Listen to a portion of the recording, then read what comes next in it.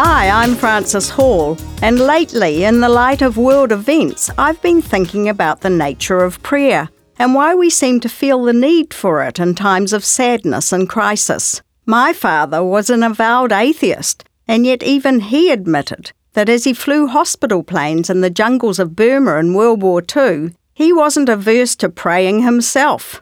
It seems there are times in our lives when we sense that situations are bigger than we can handle, and it's good to know that even our most basic prayers have a voice and a listener.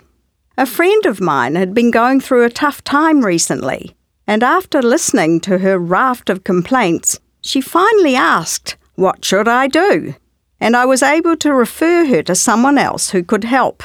And then it struck me that God probably sits waiting for us to ask for help too.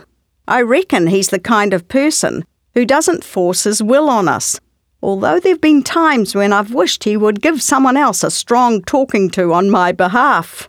He's never struck me with lightning or Charlton Heston-like voices in the night, and I don't think I've ever seen pillars of fire.